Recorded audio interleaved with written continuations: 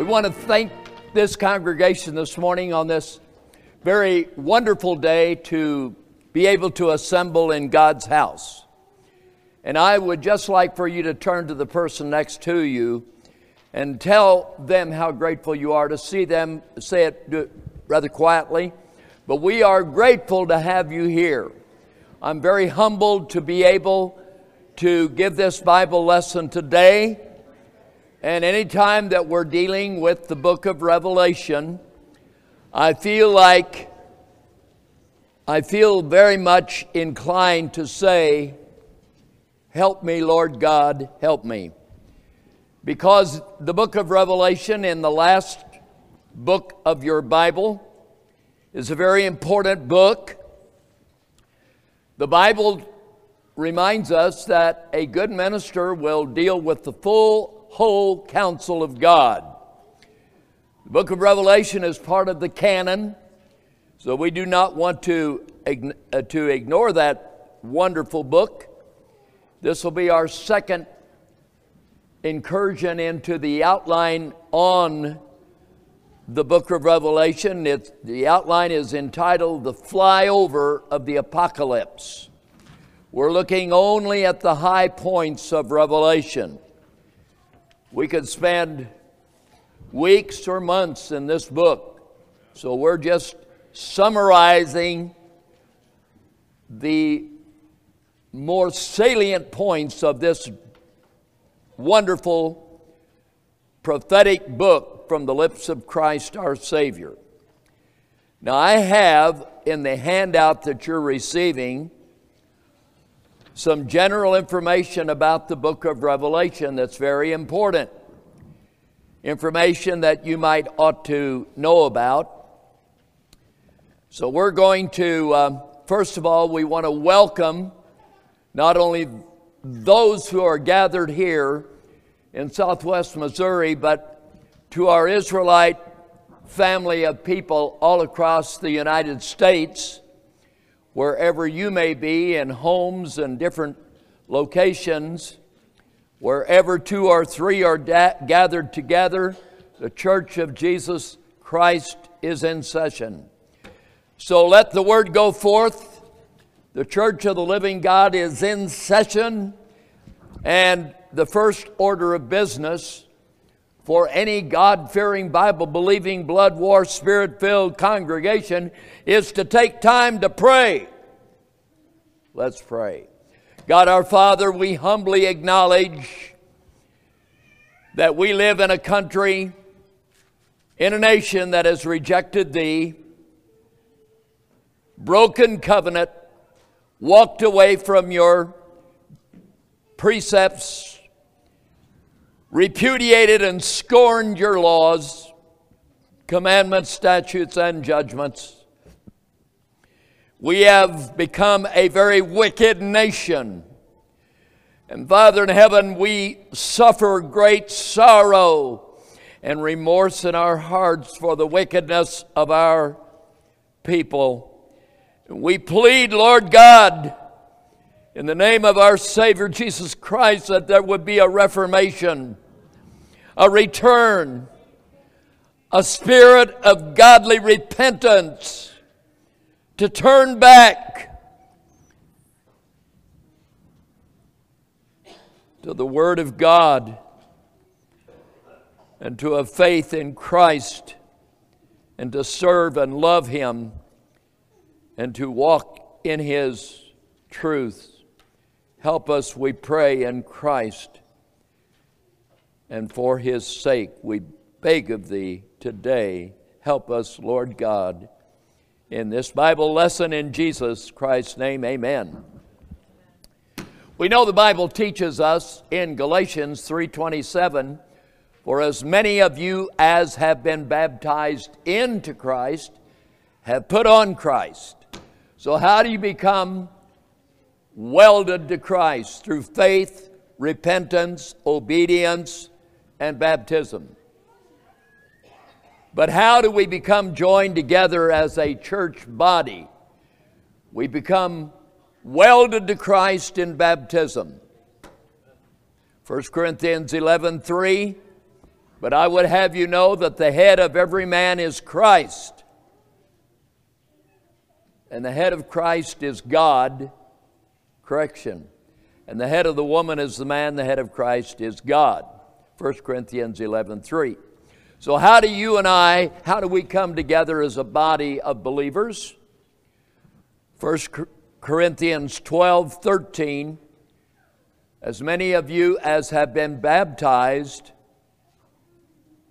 have been baptized in the Spirit are baptized into the body. So it is by the blood and the water that was shed from the side of Christ that we are purchased and made a part of Christ. It is by the Spirit and the truth, by medium of the Holy Spirit, that we are becoming one family.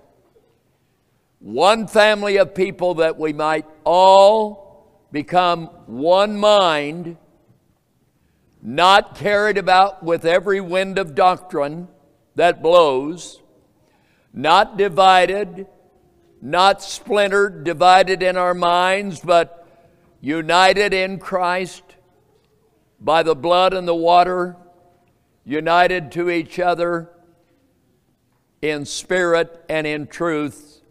Let's open our Bibles to the book of Revelation today, and we'll take out our little flyers and we will proceed.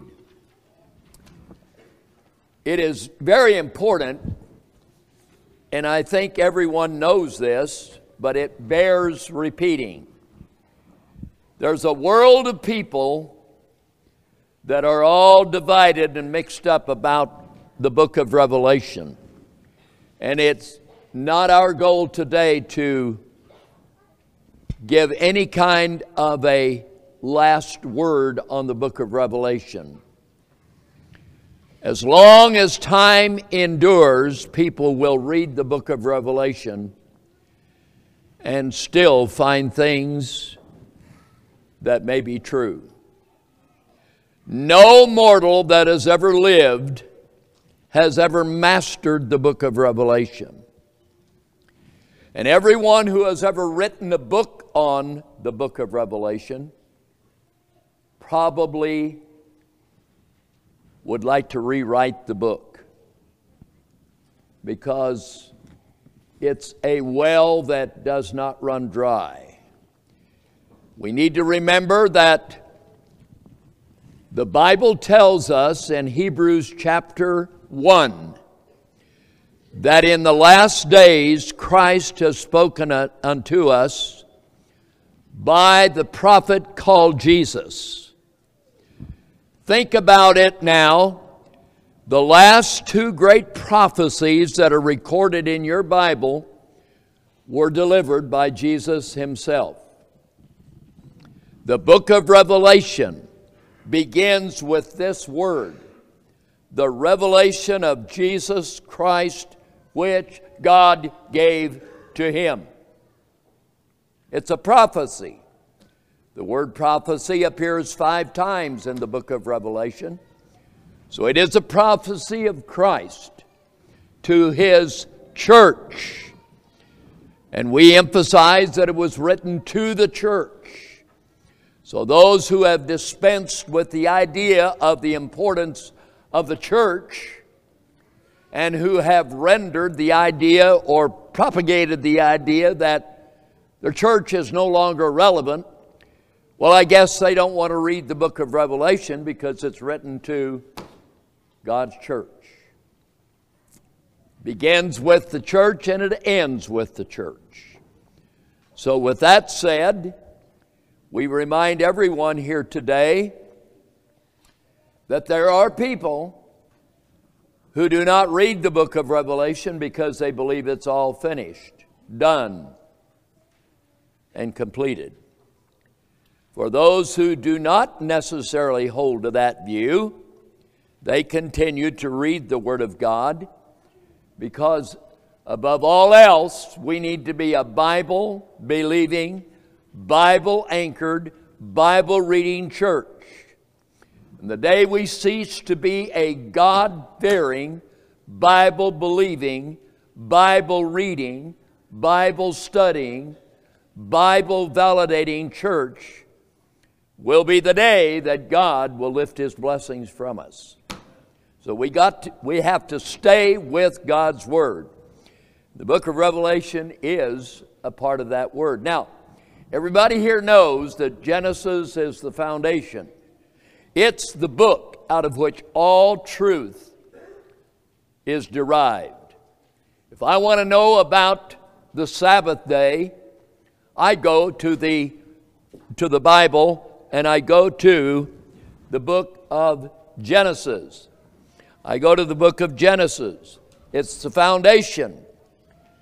If I want to know the root of any truth, I'm going to go back to the beginning. And if I can't find it in the beginning,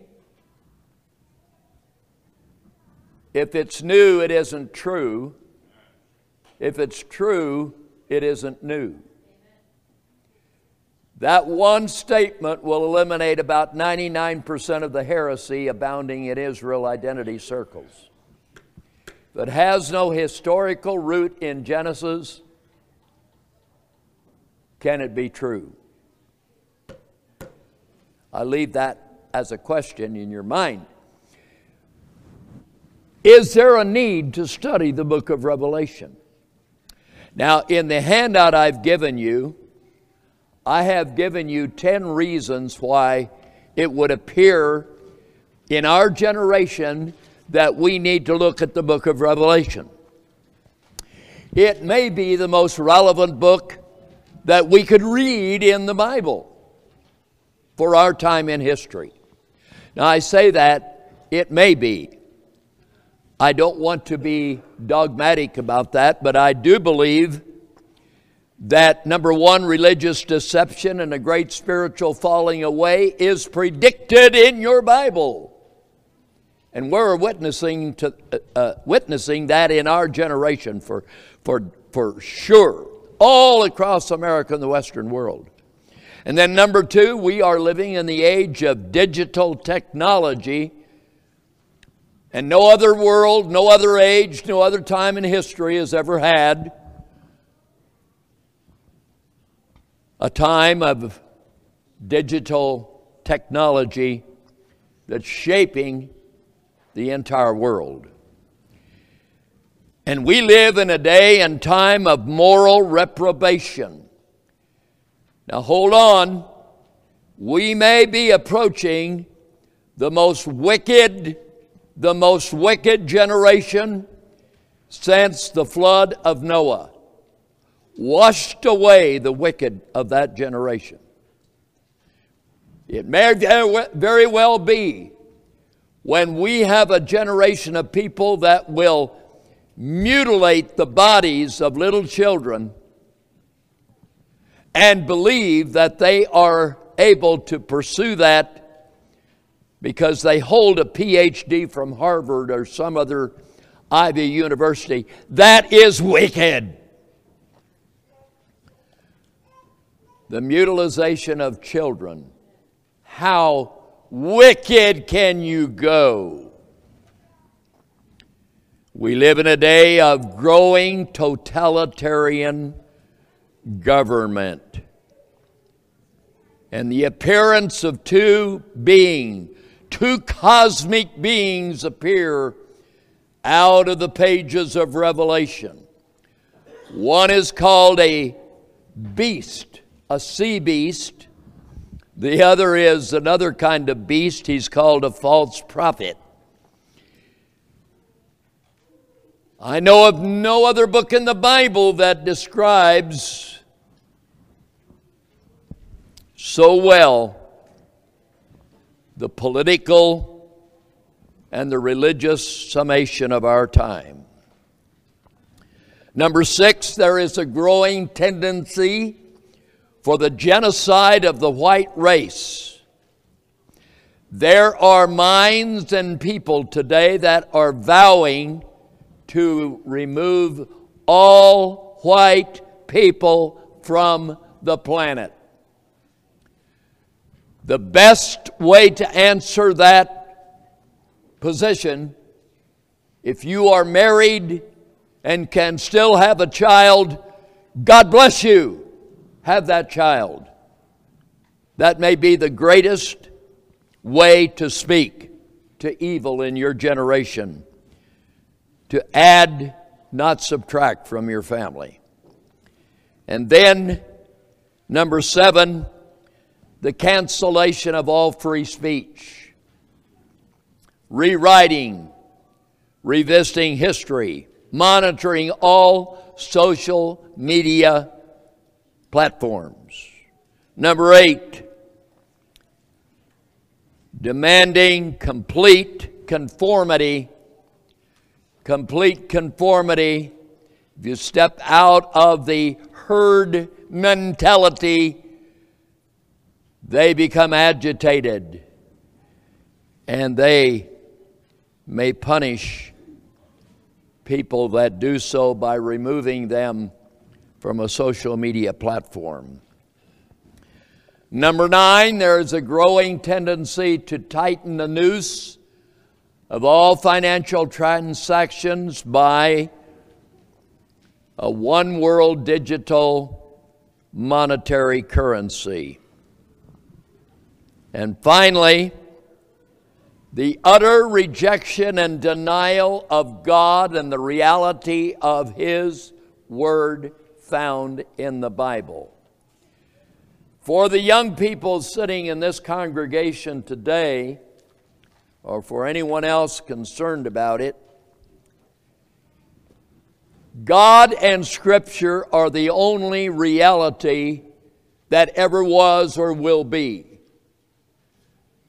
If you separate God and Scripture from your worldview, you have been bought and paid for by those who are wishing and willing and wanting to turn our world into a confused state of totalitarian rule.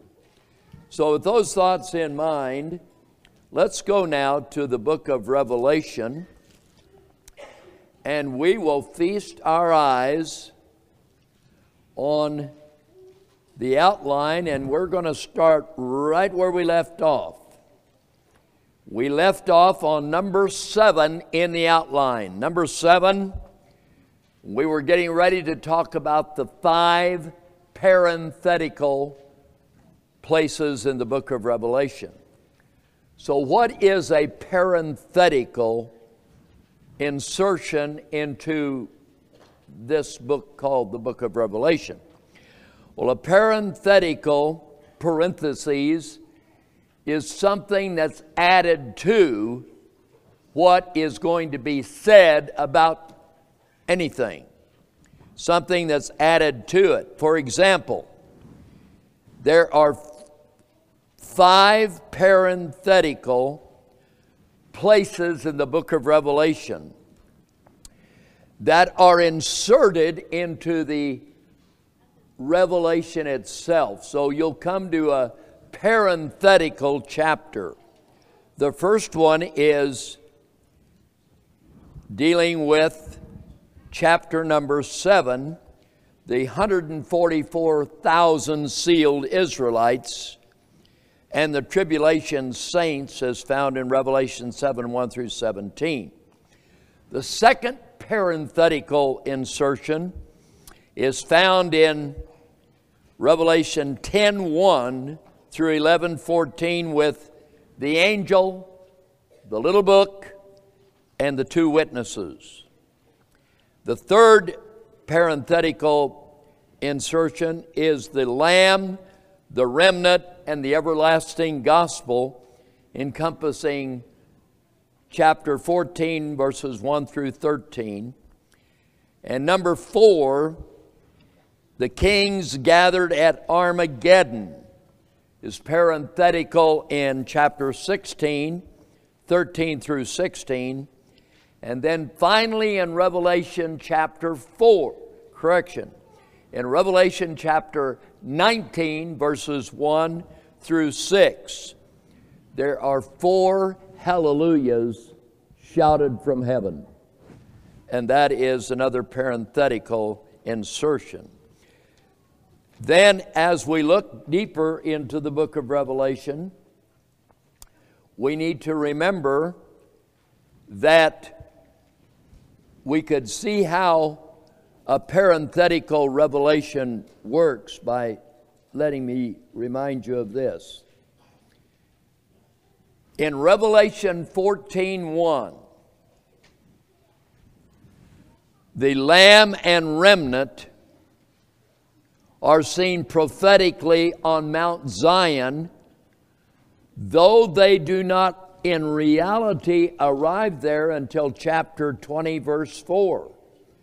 So they're giving you a preview of something that's going to come in chapter 14, but it hasn't happened or will not happen until chapter 20, verses 4 through 6.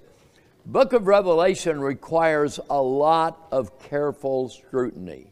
You really have to be cautious and careful. Now, we're going to plunge now into something that's very important with number 8. There are some counterfeit ideas that you need to remember. We live in a generation of counterfeiting. Money is counterfeiting. The money is counterfeited today. Federal Reserve notes are counterfeit, or fiat money backed by nothing. Our food is being counterfeited. All these preservatives and additives, counterfeiting the genuine food supply. They're even counterfeiting the clothes we wear. Our feet are not able to breathe through plastic. God did not design your body for plastic shoes. So the counterfeiting goes on, but the greatest counterfeiting that has been perpetrated is in the church with counterfeit theology. Counterfeit theology. And the book of Revelation will never be understood through the lenses of counterfeit theology. So let's review some of the counterfeits. If you believe that modern Ashkenaz Khazarian Jews living in a land called Palestine, the state of Israel, if you believe they're Israelites, bona fide genetic Israelites, you're lost. They're counterfeit. They're not the real deal. They're not the real Israelites. They're counterfeits. And we're fighting to defend them right now.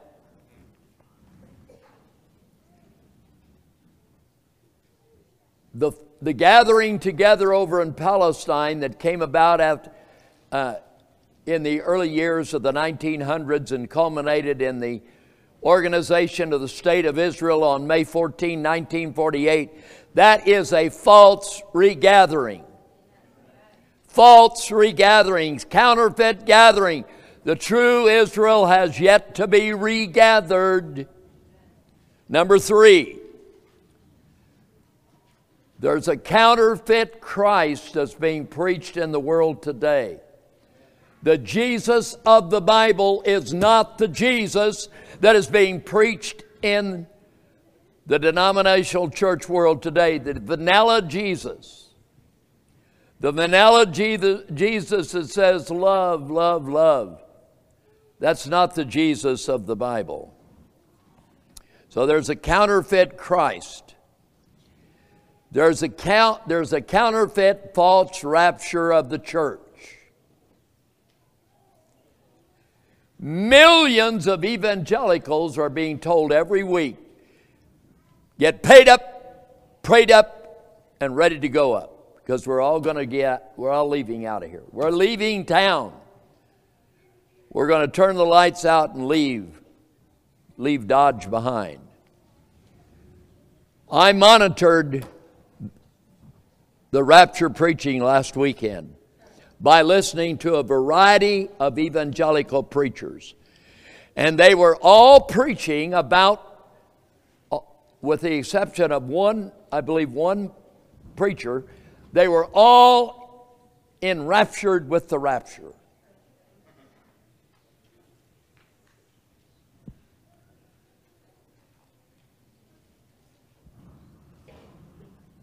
Do you know the only valid point about the rapture the Bible makes is that those who are living when Christ returns will be changed in a moment, in the twinkling of an eye, and they will go from a terrestrial body to a celestial body.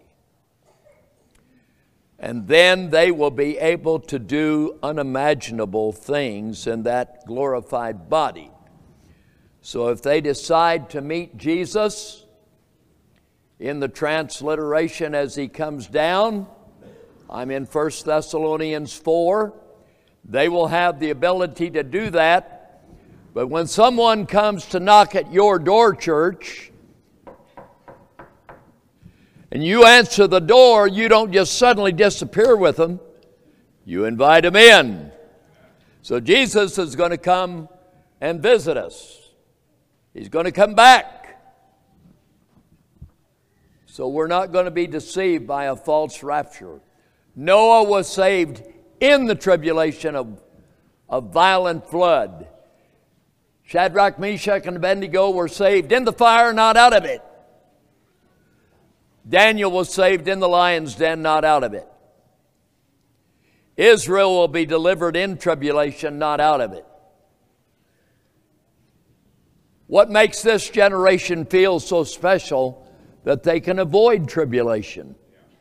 What makes them so much better than the martyrs and those who have died throughout the history of the last 2,000 years for the testimony they bore about Jesus Christ?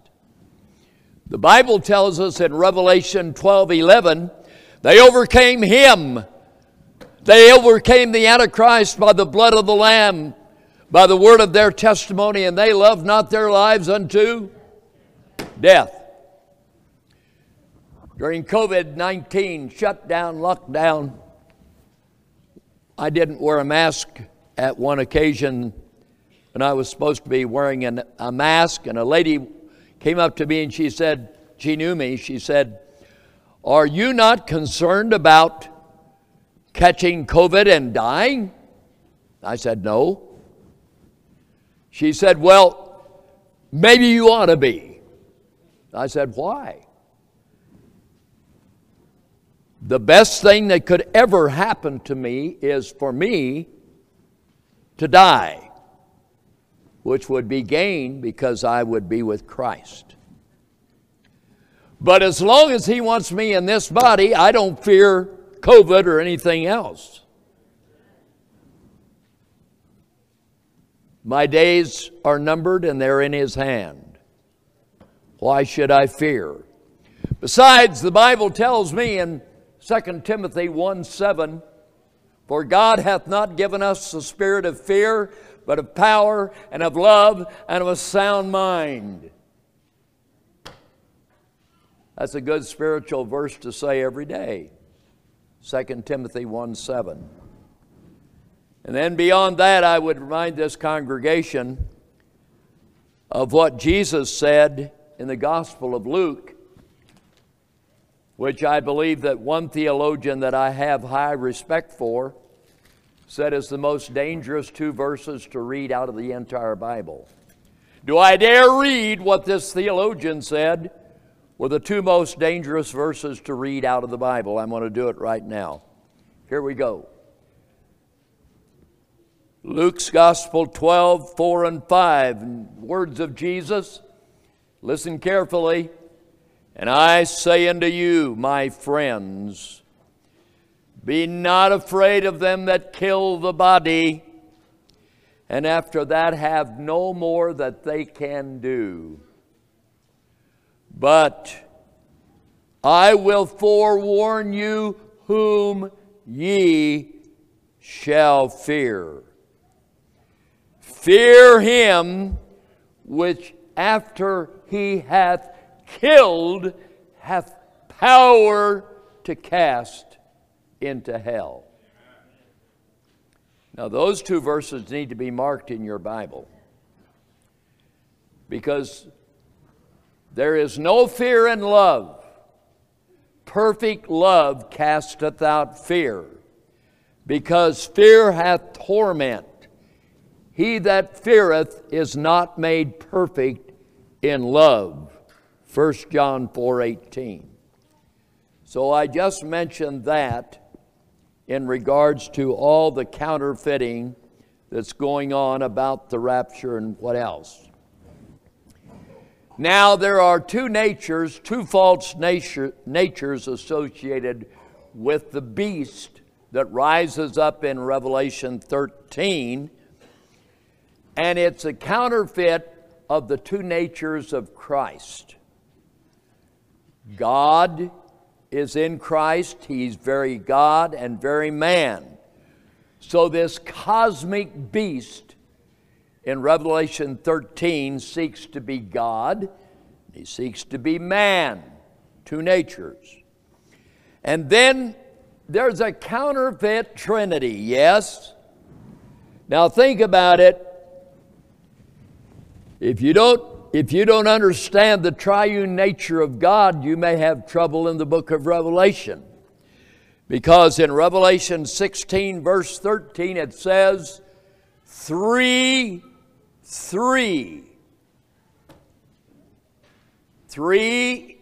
different personages, the dragon, the beast, and the false prophet, had the spirit of wickedness, evil. So they have a false trinity, triunity of God. The God of the counterfeit world is the dragon, the beast, and the false prophet. And then, finally, you guessed it, there is a real false sealing. It's called the mark of the beast. But it's not the sealing that God has in mind for his people. God will seal his own, and the sealing agent is called the Holy Spirit, which is another insertion into the Bible as a study. So there's a counterfeit mark. It's called the mark of the beast, in contrast to the sealing of God's children. So the question would arise, does God have the power to seal you and immunize you, inoculate you against the mark of the beast? How would he do that? I'm not sure. If I knew, it would no longer be a faith walk. Now, faith is the substance of things hoped for, the evidence of things not seen. If you can see it, touch it, feel it, or experience it, it's no longer faith. So we're called to be children of faith. Through faith, we understand that the worlds were framed by the Word of God, so that things which are seen were not made of things which do appear. Hebrews 11:3. So we have to be children of faith. So we're moving on to number 9, and we're going to look at the 7 seals. The book of Revelation opens with 7 seals. Now, it's not surprising that there are many, many Bible believers who think the seals have already been opened. And not only that, they think the 7 trumpets of Revelation have sounded. And not only that, but they believe that God's already emptied the vials of his wrath upon the wicked.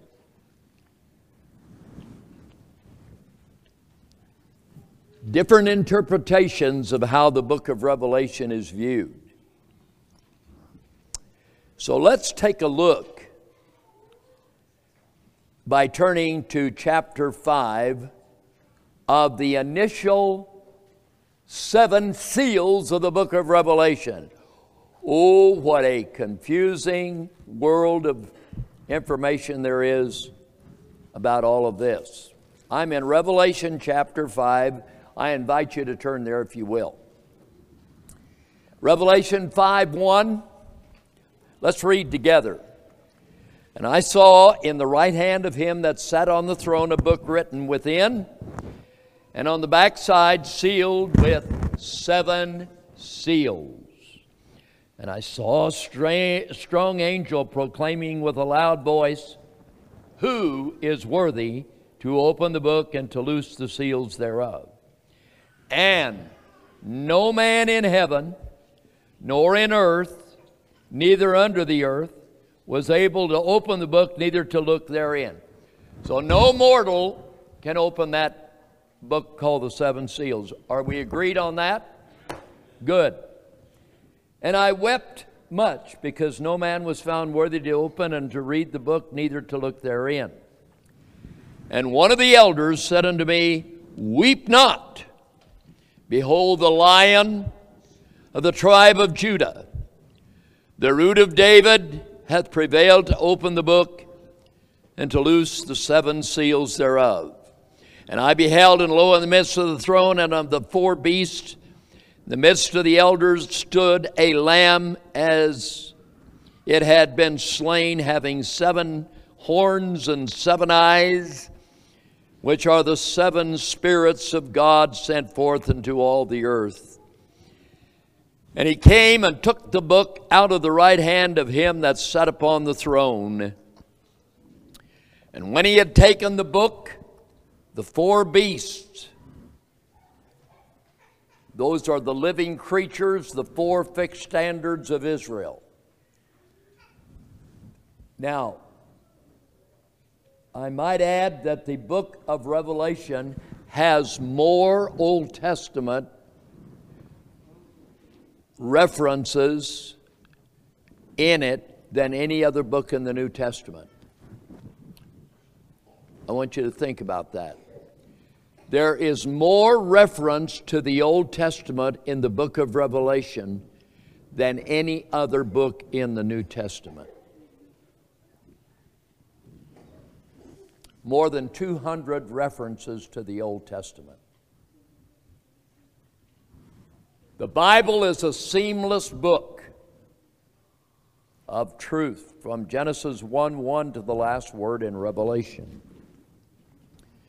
So the Bible says that when he had taken the book, verse 8, the 4 beasts, 24 elders fell down before the Lamb, having every one of them harps and golden vials full of odors, which are the prayers of saints.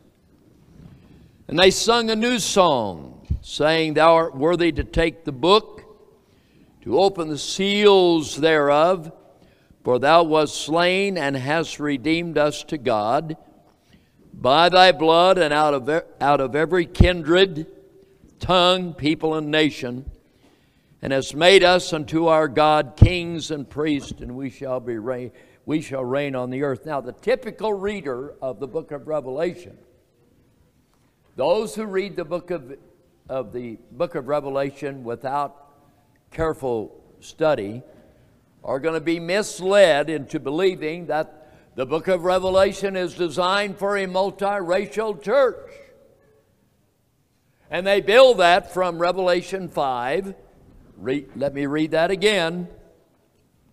"Redeemed us to God by thy blood out of every kindred, tongue, people, and nation." Now hold on to that verse and turn to chapter 7. Chapter 7. And you'll see in chapter 7 what we have in chapter 7. Verse 9, "And after this I beheld, and lo, a great multitude, which no man could number." I'm in Revelation 7, verse 9. of all nations and kindreds and peoples and tongues stood before the throne and before the Lamb, clothed with white robes and palms in their hands. So again, there is a propensity for people to turn to those two places in the book of Revelation to what they claim validate a multiracial, racially mixed congregation. That all people of all races in Christ become one. Oh, really? Isn't it amazing from Genesis 1:1 to the beginning of the book of Revelation, the Bible teaches that God created every race distinctively after his own kind. When the Most High separated the sons of Adam, set the bounds of the people according to the number of the children of Israel, well, the Lord's portion is his people. Jacob is the lot of his inheritance. Deuteronomy 32, 7 through 13 are very important words. Now, you people are intelligent. You've seen both Revelation 5, you've seen 5:9, and you've just read 7:9. 5:9 and 7:9, there's a word in that rendering of Scripture that is the key to understanding what that's talking about. What is that word? What word do you see in chapter 5, verse number 9? And what word do you see in chapter 9, chapter 7, verse 9? I heard somebody say it. Kindred. Now, what do you think the word kindred means? All the redeemed are kindred people. Who did God say would be scattered in dispersion among all the nations? What people were punished with being scattered? Think about Israel. What did God tell Israel at the end of the kingdom of the northern kingdom? Please open your Bibles momentarily to the book of Amos, chapter number 9. Let me read to you from from Amos 9:9. This is what God said about Israel. I'm in Amos 9:9. For lo, I will command and I will sift the house of Israel among all nations as corn is sifted in the sieve, and yet not the least grain will fall upon the earth. So God said, I'm going to scatter Israel, but I'm not going to lose Israel.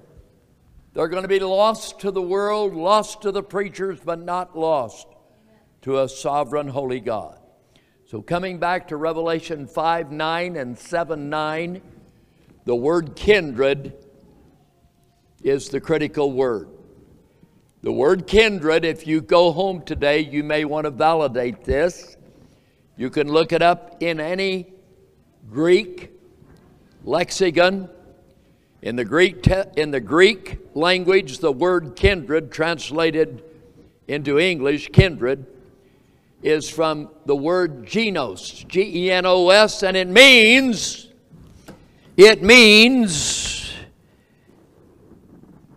a race or a people sharing the same family, tribe, genetic line. So let's look at a couple of examples. And I pause here because those who study the book of Revelation often turn this book into a multiracial piece of literature, biblical literature, and they do so without authority to do that. So I'm going to ask you what the word kindred means in Hebrew. Well, it means a brother or a relative of the same blood. The Hebrew and the Greek, pretty much the same. So when God called Abraham, he told him to leave his what? To leave his kindred. But we better read it out of the Bible. Let's read it into the record. Turn in your Bible to Genesis 12, verse 1. I'm in Genesis 12:1 now, and I'm reading. Now the Lord Jehovah had said unto Abram, Get thee out of thy country and from thy kindred. Kindred. The word kindred, K-I-N-D-R-E-D, is one of the most important words in your Bible, Old and New Testament, because it's connecting the people of Israel together through the generations. And it identifies them as God's children. So I mentioned that. Very, very important. So we come back to the opening of the 7 seals. We haven't lost our way yet. We're in Revelation 5. And we see many wonderful things here. And then we turn to Revelation 5 and verse 14. And the 4 beasts said, Amen. The 24 elders fell down and worshipped him that liveth forever and ever. And then beginning in verse 1 of chapter 6, we have the 7 seals beginning to open. Now, I'm going to read the opening of seal number 1. My goal here is to read it. Your goal is to ask yourself, has it already happened? Is it happening now, or is it going to happen in the future? Are the seals past? Are they present? Are they future? I read, you decide. And I saw when the Lamb, L-A-M-B, that was slain in the previous chapter, that's Jesus, he opened one of the seals, and I heard as it were the noise of thunder, one of the 4 beasts saying, Come and see. And I saw, and behold, a white horse, and he that sat on him had a bow, and a crown was given unto him, and he went forth conquering and to conquer. So these are the famous 4 horses of the apocalypse. They represent the first 4 seals of the 7 seals. So we have a white horse, verses 1 and 2. Verses 3 and 4, we have another horse. When he had opened the 2nd seal, I heard the 2nd beast say, Come and see. And there went out another horse that was red.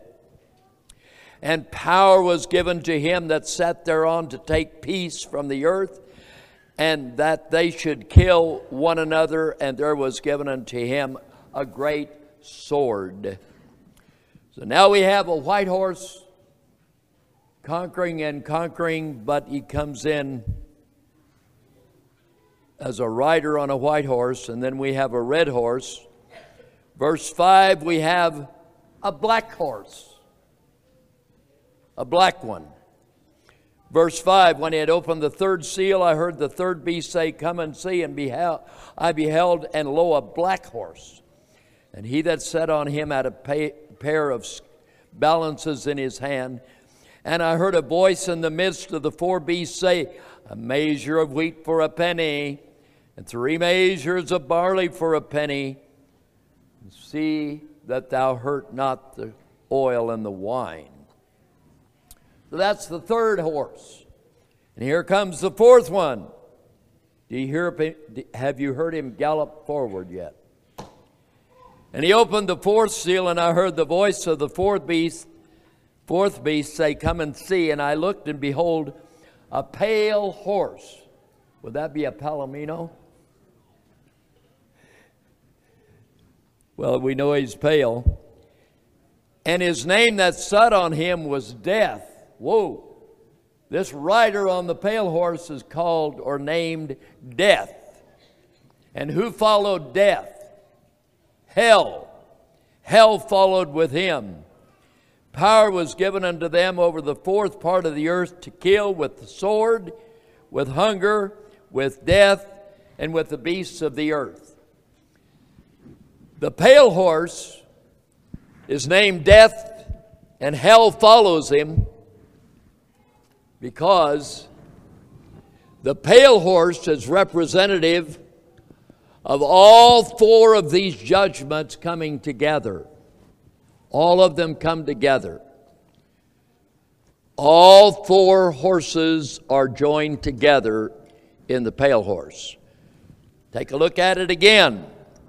Look at that pale horse again. Look at verse number 8. The fourth given unto them over the fourth part of the earth to kill with the sword, with hunger, with death, with the beasts of the earth. Now, some of you people were here the day that we gave a lesson called the Four Sword Judgments of Ezekiel, chapter 14, verse 12, to the end of the chapter. How many of you remember the four sword judgments of Ezekiel? Okay, I have one person, two people, three people that remember. The four sword judgments. What were the four sword judgments of Ezekiel 14? Well, they were famine, the sword, the noisome beast, and pestilence or plague. Essentially the same that we're reading here. The four horsemen of the apocalypse are paralleled in Ezekiel 14, with one major exception. The four judgments in Ezekiel were upon the land of Judah only. They were to bring an end to the land of Judah, the nation. You can read that and prove it by looking at Ezekiel 14. But the four horsemen in the apocalypse are worldwide judgments. The four sword judgments in Ezekiel were localized, but these are universal. The whole world will feel the sting of the four horsemen of the apocalypse. So now, how many have figured out, have these horses already ridden? Are they being saddled up now? Are the riders seeking to get their foot in the stirrup and ride them? Where are we, church? Has the book of Revelation already been historically sealed and done with? Is it currently underway? Is it going to happen in the future? What do you think? Do you know that for 2,000 years people have argued over that? Is it behind us? Is it unfolding now, or is it in the future? Now, how many of you believe that you've got it figured out? Well, I don't see any hands. So do you know what, folks? I'm not going to be dogmatic. I'm not going to stand in judgment for those who have weighed in on the book of Revelation, because I think everyone is seeking generally to get to the truth. But my own personal opinion is that we would be very remiss and anemic Christians to believe that God had not written a prophecy for us to guide us through the end of time and history of man's allotted days on the earth. I don't believe that God would leave his people without some information. That's why I think that Revelation, part of it we know has happened. Historically, we know 7 churches of Asia once existed. The ruins of those churches can be visited in many cases today.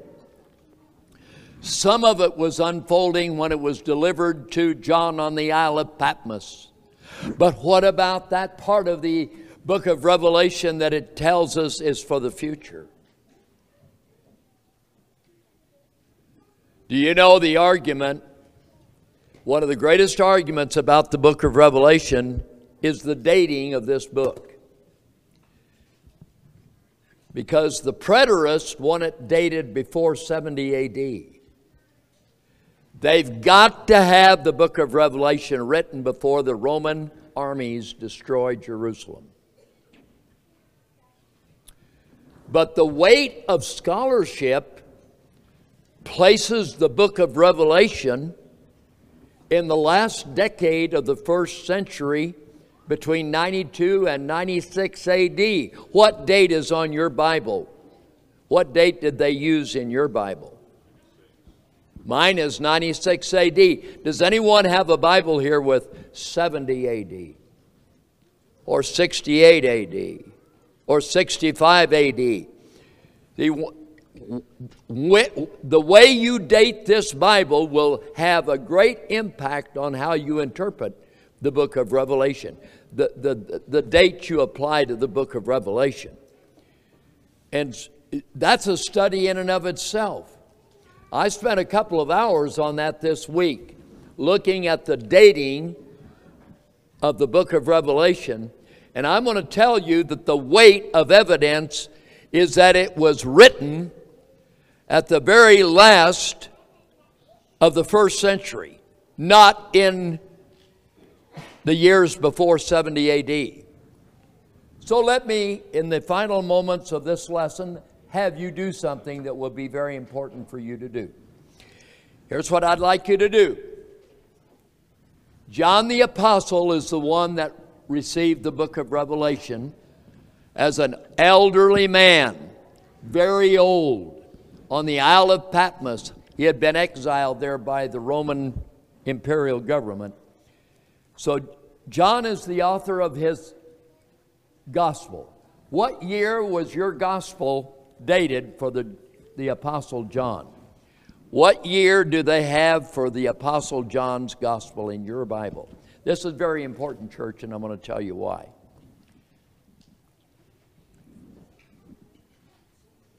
The Gospel of John begins in AD 26, but when did John put it all together in written form? Between 85 and 90 A.D. That's moving toward the end of the first century. Now, turn to the epistles of John. Go to 1st, 2nd, and 3rd John in the New Testament. Please, this is really important that you do this. What date do you have for the first epistle of John? Does anyone have a date before 90 A.D.? Nobody. How many have a date of 90 or after? What kind of Bibles are you people reading?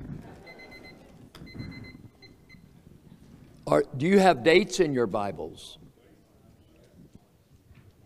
How many have Bibles that read 90 A.D. or after for 1 John? Okay, about 4 or 5 people. Some of you people need to really examine the Bible you are studying from. Let's go to 2 John. 2 John. What is the date you have for that one? Does anyone have a date before 90 A.D.? Nobody. Does anyone have 90 A.D. or thereafter?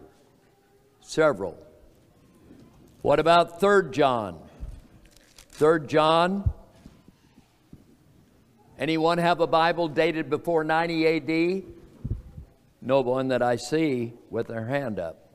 My Bible says after 90 A.D. Now, why is this important? John is the one, he's the apostle that received the book of Revelation. John didn't write anything. John left no written record until he was banished to the Isle of Patmos toward the end of his life, and he spent his time in exile writing his gospel and his first, second, and third epistle. Now, if that be true, it kills dead all the preterists who argue that the book of Revelation was finished before 70 A.D. and the destruction of the city of Jerusalem. That's why it's important, church, for you to carefully scrutinize the book of Revelation. Now, in closing today,